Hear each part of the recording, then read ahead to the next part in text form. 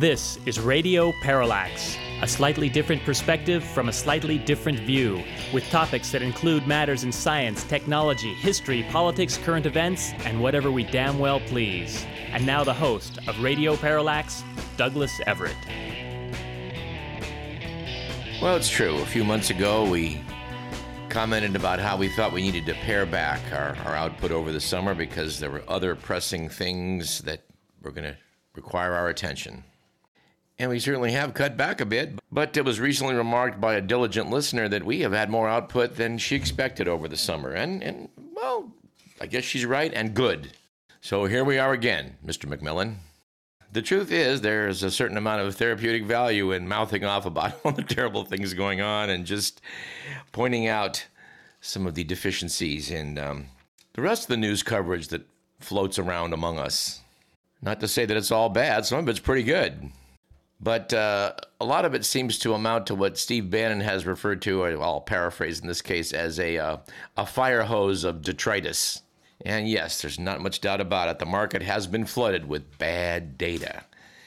Speaking of that, our next program will involve a talk with author Lee McIntyre about his book On Disinformation, with the subheadline, How to Fight for Truth and Protect Democracy. We're looking forward to that. We like to think that's been one of our main causes over the past couple decades. And it is our hope that we can somewhat disprove the old adage, in this case a quote to an alternate from journalist Bob Herbert, that, quote, if history tells us anything, it's that we never learn from history, end quote. Yeah, George Santayana once said that those who do not know history are condemned to repeat it, but here at Radio Parallax, we fear that even those who do know history are still condemned to repeat it. But let's take a whack at what's going on right now, which is, I would say, as of late, that Donald Trump has been indicted now a fourth time. But lest you do overmuch rejoicing, dear listener, at this turn of events, keep in mind that this doesn't necessarily hurt Trump, at least from the viewpoint of the Republican Party, or a substantial part of the Republican Party, and certainly not among the MAGA crowd. For example, 45% of Republicans say they would not vote for Donald Trump if the former president were convicted of a felony by a jury, but 35% said they would still support him. 52% of Republicans said they would not vote for Trump if he were in prison, but 28% said they would. And 75% believe the indictment of Trump on criminal charges is just politically motivated. The New York Times took a deep dive into this aspect of Trumpism, which they summarized under the headline, How Trump Benefits from an Indictment Effect. As you'll no doubt recall, last March, former President Trump put a social media post out saying he'd be arrested the next week. Protest, he wrote on his Truth Social website, take our nation back. And wouldn't you know it, this set in motion events that profoundly altered the course of the Republican nominating contest. Donors sent checks. Fox News changed its tune. The party apparatus rushed to defend Trump, and his poll numbers went up and up. The article delves into how their analysis shows that Trump's dominance over the party reveals years of conditioning of millions of Republican voters who view Trump's legal troubles as a proxy attack on them. The piece notes that for nearly 2 years, Fox News and Rupert Murdoch's broadcast empire had been weaning itself off Trump and instead elevating Governor Ron DeSantis of Florida. As a New York Post headline celebrated his 20-point re-election win put it, DeSantis was the future of the Republican Party. DeSantis' office closely coordinated with Fox producers to create flattering segments about his achievements in Florida, especially his handling of COVID, which was heralded as a heroic act of governance in the face of leftist opposition. Fox programming centered on themes and villains that DeSantis had built his brand on, fighting transgender athletes, Dr. Anthony Fauci, and all things woke. But after Trump's first indictment, the priorities of the conservative movement and its media ecosystem shifted. Influential conservative talk radio hosts rallied behind Trump. Even commentators who liked DeSantis, such as Mark Levin, took on the indictments as a personal mission that seemed to override other priorities. Glenn Beck used to warn about the dangers of Trump, went on Tucker Carlson's now canceled show on Fox, put on a MAGA hat and declared that America we know, the fundamental transformation that started in 2008, is finished.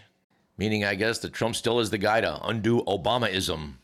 But here's the thing, notes the New York Times. Trump's indictments didn't just occupy a 24-hour news cycle.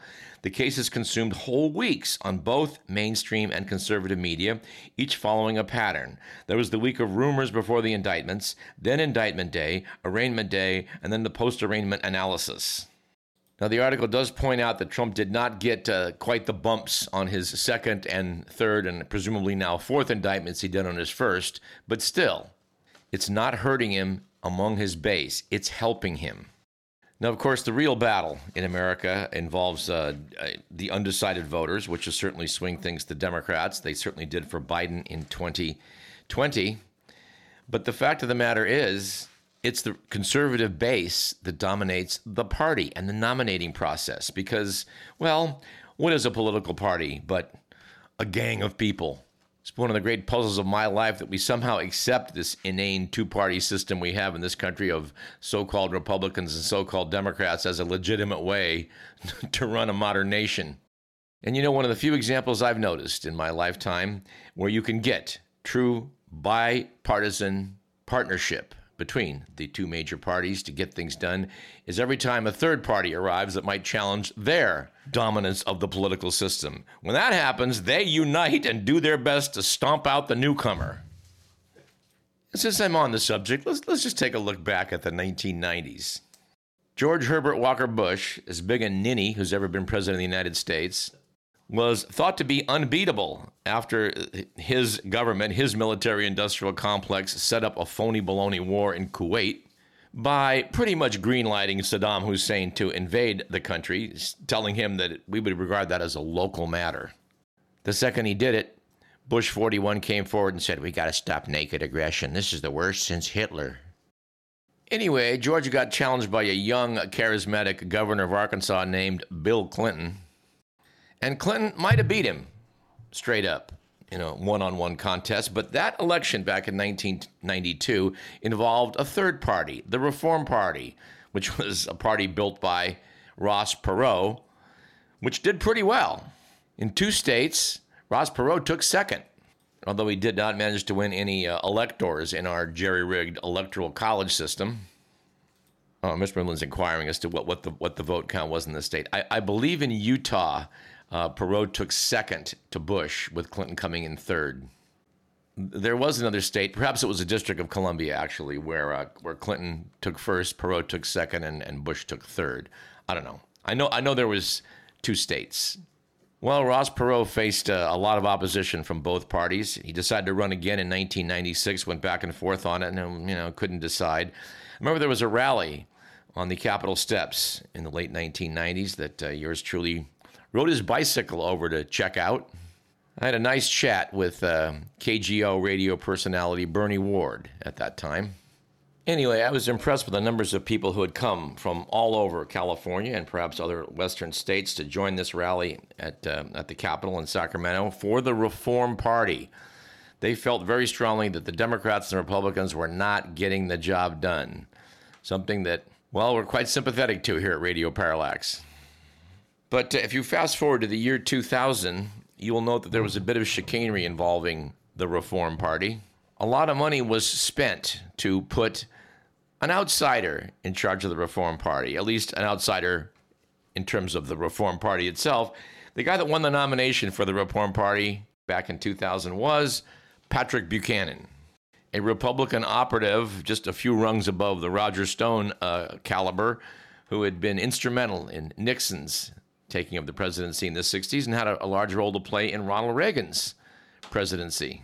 Pat Buchanan got the nomination. And not to spend too much time on this, but if you'll recall that notorious butterfly ballot back in Palm Beach County, you might recall that there was an unusual spike of votes for Pat Buchanan because the way the ballot was arranged, people thought they were voting for Al Gore and instead inadvertently voted for Pat. Seems like a minor mishap, except that when it was all said and done, Buchanan's extra 2,000 votes, which came out of the Gore tally, was pretty critical when you consider that he lost the state by 537 votes.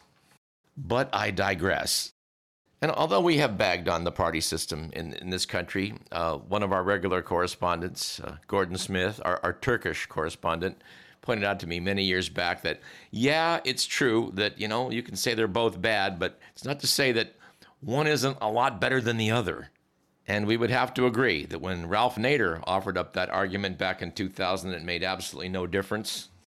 Oh, and he himself drained away at least enough votes in the state of New Hampshire to put it in the Bush column instead of the Gore column.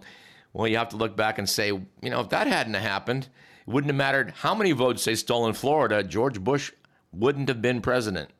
Anyway, back to the fact that it's the Republican base that picks the Republican candidate. We would note that on the morning that Trump was arraigned for his last indictment, the third one, he joked that what he needed to secure victory was one more indictment. Mr. Miller points out, well, he asked for it and now he's got it. We'll see where that goes. But yeah, I'm looking at a picture here of one of his indictments. Might have been the second one where Trump is glowering at the camera surrounded by Secret Service agents and police. And of course, my reaction is to look at the picture and think, good, he's getting what's coming to him. But let's just take a look at the alternate universe of the Republican Party. I don't know much about the writer Kevin Williamson or The Dispatch, but I have to laugh at the following line of reasoning. Donald Trump's attempted coup d'etat was no doubt a moral crime against democracy and the United States, but was it a crime in the legal sense? Noted Mr. Williamson, unlike the so-called Mar-a-Lago documents case where it seems easy to prove Trump illegally retained and refused to turn over classified materials at his Florida state, Special Counsel Jack Smith's indictments last week, this is the third go-round, charging Trump with trying to overturn the 2020 election, is, quote, full of uncertainties and complications that make it very difficult to foresee the outcome, end quote. And I don't know, it seems like a pretty clear-cut case of a putsch to this correspondent. But writing in the USA Today, Ken Tran said Trump's lawyer, John Lauro, will base Trump's defense on those uncertainties just mentioned. Lawyer Lauro has argued that when Trump asked Georgia Secretary of State Brad Raffensperger to find 11,780 votes for him, or repeatedly pressured Vice President Mike Pence to reject states' official slates of electors, he was merely exercising his right to free speech, and that his, quote, asks, unquote, were, quote, aspirational, unquote. Besides, Laura claims, Trump believed in his heart of hearts that he'd won the election, so there's no fraud or criminal intent in his strenuous efforts to overturn it. Yes, as Alice in Wonderland once said, things are getting curiouser and curiouser. Writing in the Washington Post, Jennifer Rubin said, these specious and silly defenses won't save Trump. If a robber tells the bank teller, I want all the money in the vault, well, that too is aspirational speech. But it is also a crime, as is pressuring officials to change the results of an election.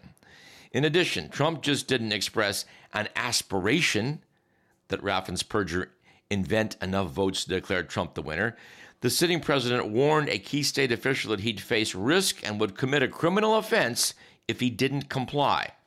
Whether Trump believed he won is legally immaterial, says Jessica Levinson in MSNBC.com. If I sincerely believe my neighbor stole my wallet, that doesn't entitle me to burglarize his home for compensation. Smith widely focused his indictment on Trump's criminal actions. His demands that Raffensperger give him one more vote than Joe Biden, his relentless berating of Pence and the lies he told to get fake electors to sign fraudulent paperwork are all powerful evidence of corrupt intent. And while the New York Times, in the person of David French, said, oh, it's not that simple to persuade a jury Trump acted corruptly, Smith does need to prove beyond a reasonable doubt that Trump knew he lost. That makes this a difficult case. Charlie Savage, also in the New York Times, said, actually, Smith has all the evidence he needs. Numerous credible aides and officials, including Attorney General Bill Barr, the White House counsel, and Republican governors repeatedly told Trump there was no evidence of widespread fraud. Pence said that when he told Trump he had no authority to unilaterally change the electoral vote count, Trump shot back, "You're too honest." When acting Attorney General Jeffrey Rosen told Trump that there was no evidence of fraud, Trump replied, "Just say the election was corrupt and leave the rest to me and the Republican congressman." Writing in the National Review, Noah Rothman. And the National Review is, as you probably know, dear listener, a notable conservative publication, said clearly, if Trump was blind to his loss, his blindness was willful. The facts show that Trump had no rational basis to believe or claim the election was stolen. By corruptly trying to keep himself in power, nonetheless, he triggered one of the darkest days in this country's history, one whose damage is outgoing. This is a trial America observes, and I'm not sure which one he's referring to, but now that looks like there may be 4. Let's hope 5 or 6. And by the way, why is it we're stuck with Joe Biden as the Democratic Party nominee? I mean, I know the answer to that because there's so much potency and power in being an incumbent that parties never turn their back, or almost never turn their back on an incumbent. The last time I think that a party did that was, let me think here, 1884. Sitting President Chester Alan Arthur was denied the nomination by his party because, well, he surprised them by being too honest as president. Chester Arthur had distinguished himself in the Republican Party by standing up to then-President Rutherford B. Hayes, who was trying to clean up the corruption in the New York Port Authority. Arthur stood up for the corruptors and got himself on the ticket in 1880. He'd never run for office, as far as I know, much like Donald Trump, come to think of it. And I can't resist mentioning, since this is Radio Parallax, I'd like to take a look back at things that when James Garfield succumbed to his assassin's wounds in 1881, making Chester Alan Arthur the president, one of the Roger Stones of that era, I think it might have been Republican operative Mark Hanna, responded with, "Chet Arthur's president? Oh my God." Now, it is true that back in 1968, Lyndon Johnson declined to run because it was clear the polls were so far against him he could not be reelected. But that's where Hubert Humphrey came in. When he was president of the United States Senate, Lyndon Johnson helped the liberal Minnesota Democrat Humphrey to get near the centers of power in the Senate. And although in the wake of the Kennedy assassination, this nation had no vice president until the 1968 election, and Lyndon Johnson's choice made Hubert Humphrey the nation's Veep. And although you might think that Johnson intended to turn the reins of power over to Hubert had he been elected in 1968, looking back on it, it seems pretty clear that LBJ wanted to be the puppet master over his former pupil, saying at one point in a notable quote, "I never trust a man till I got his pecker in my pocket. And I got Hubert's pecker in my pocket."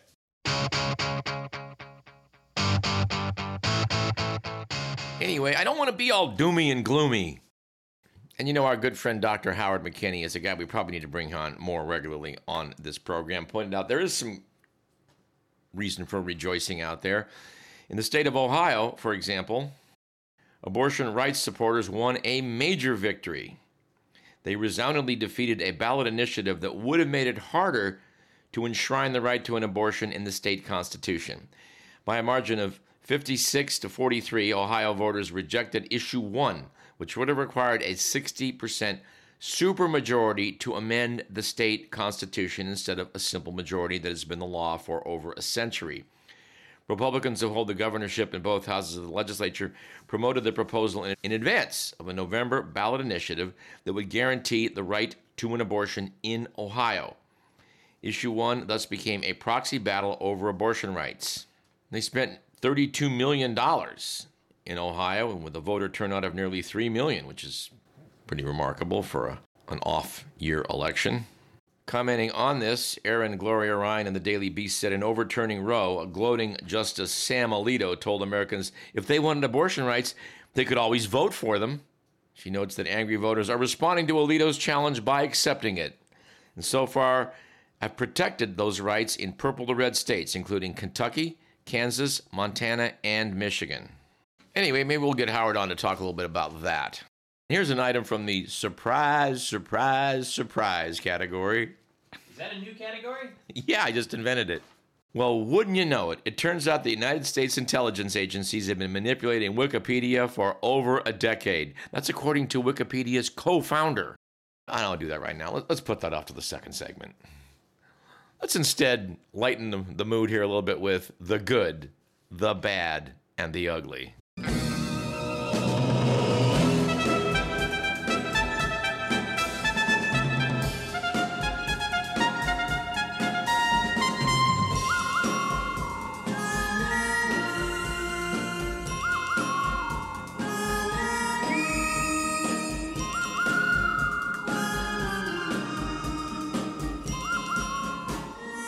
All right, according to the Week magazine, it was a good week a few weeks back for Swifties, who apparently did so much singing, dancing, and jumping up and down at a Taylor Swift Eras concert in Seattle that they caused seismologists to register a 2.3, what they're calling Swiftquake.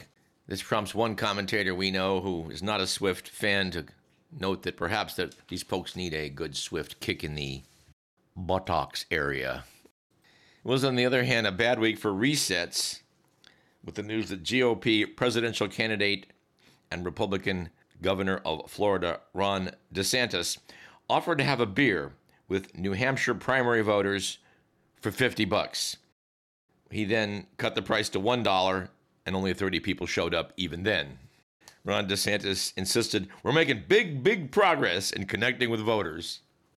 And it was an ugly week. There's just no denying that it was an ugly week recently for the Secret Service after the news that the Biden family German Shepherd commander has attacked agents guarding the president at least 10 times.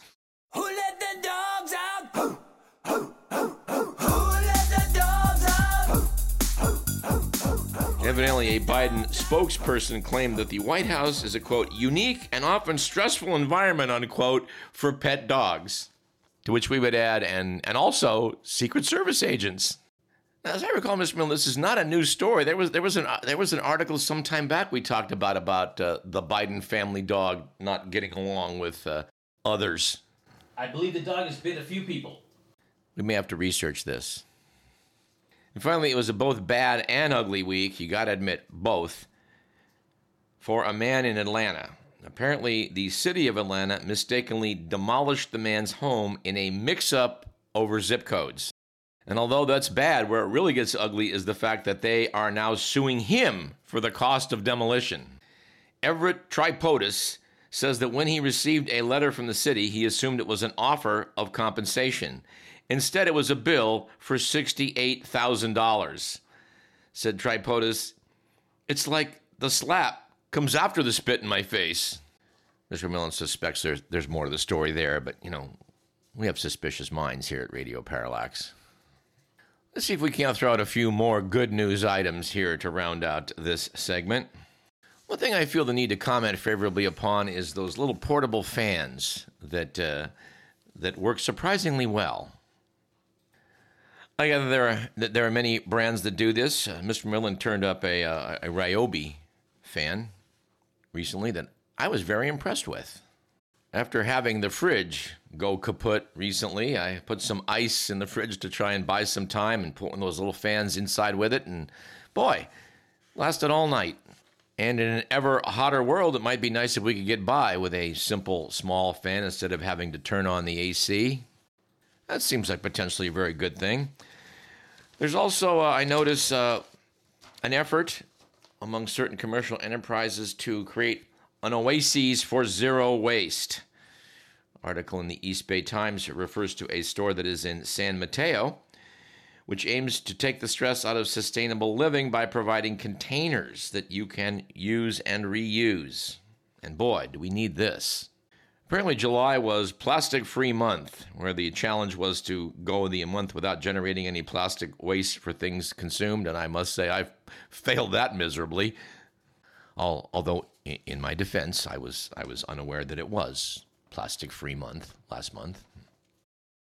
Anyway, the article in question is about a store that is near San Mateo's Caltrain station, in which there are no single-use containers, no plastic wrap, and the proprietors there are determined to fill up your reusable shopping bags with coffee, eggs, dish soap, fruits, nuts, shampoo, laundry detergents, and yes, tubeless toothpaste tablets.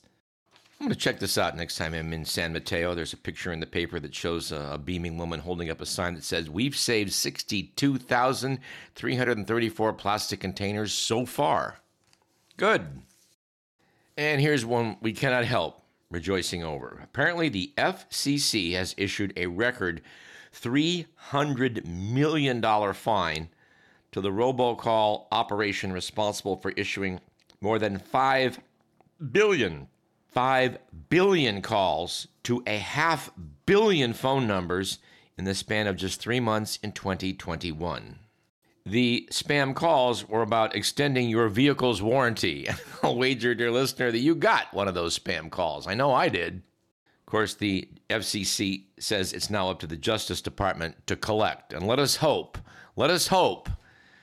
that our federal Justice Department goes after these clowns. And we have a good news item here related to GOP political thuggery, at least in the case of Tennessee.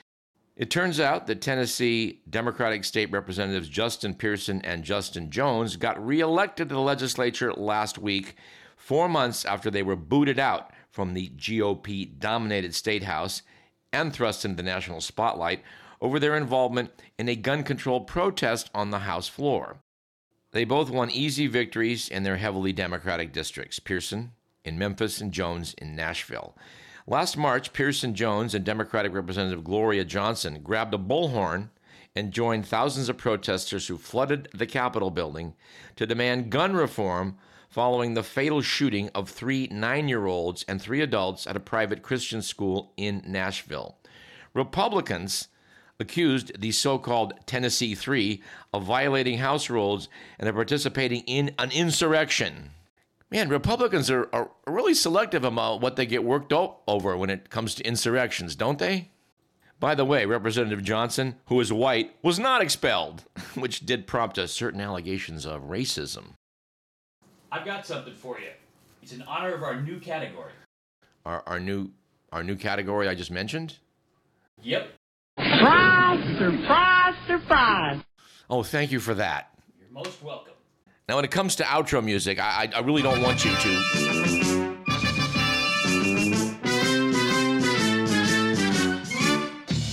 Good God, now I have to apologize to the listenership. Listening to Radio Parallax, and you take a short break. I'm Douglas Everett. Stick around.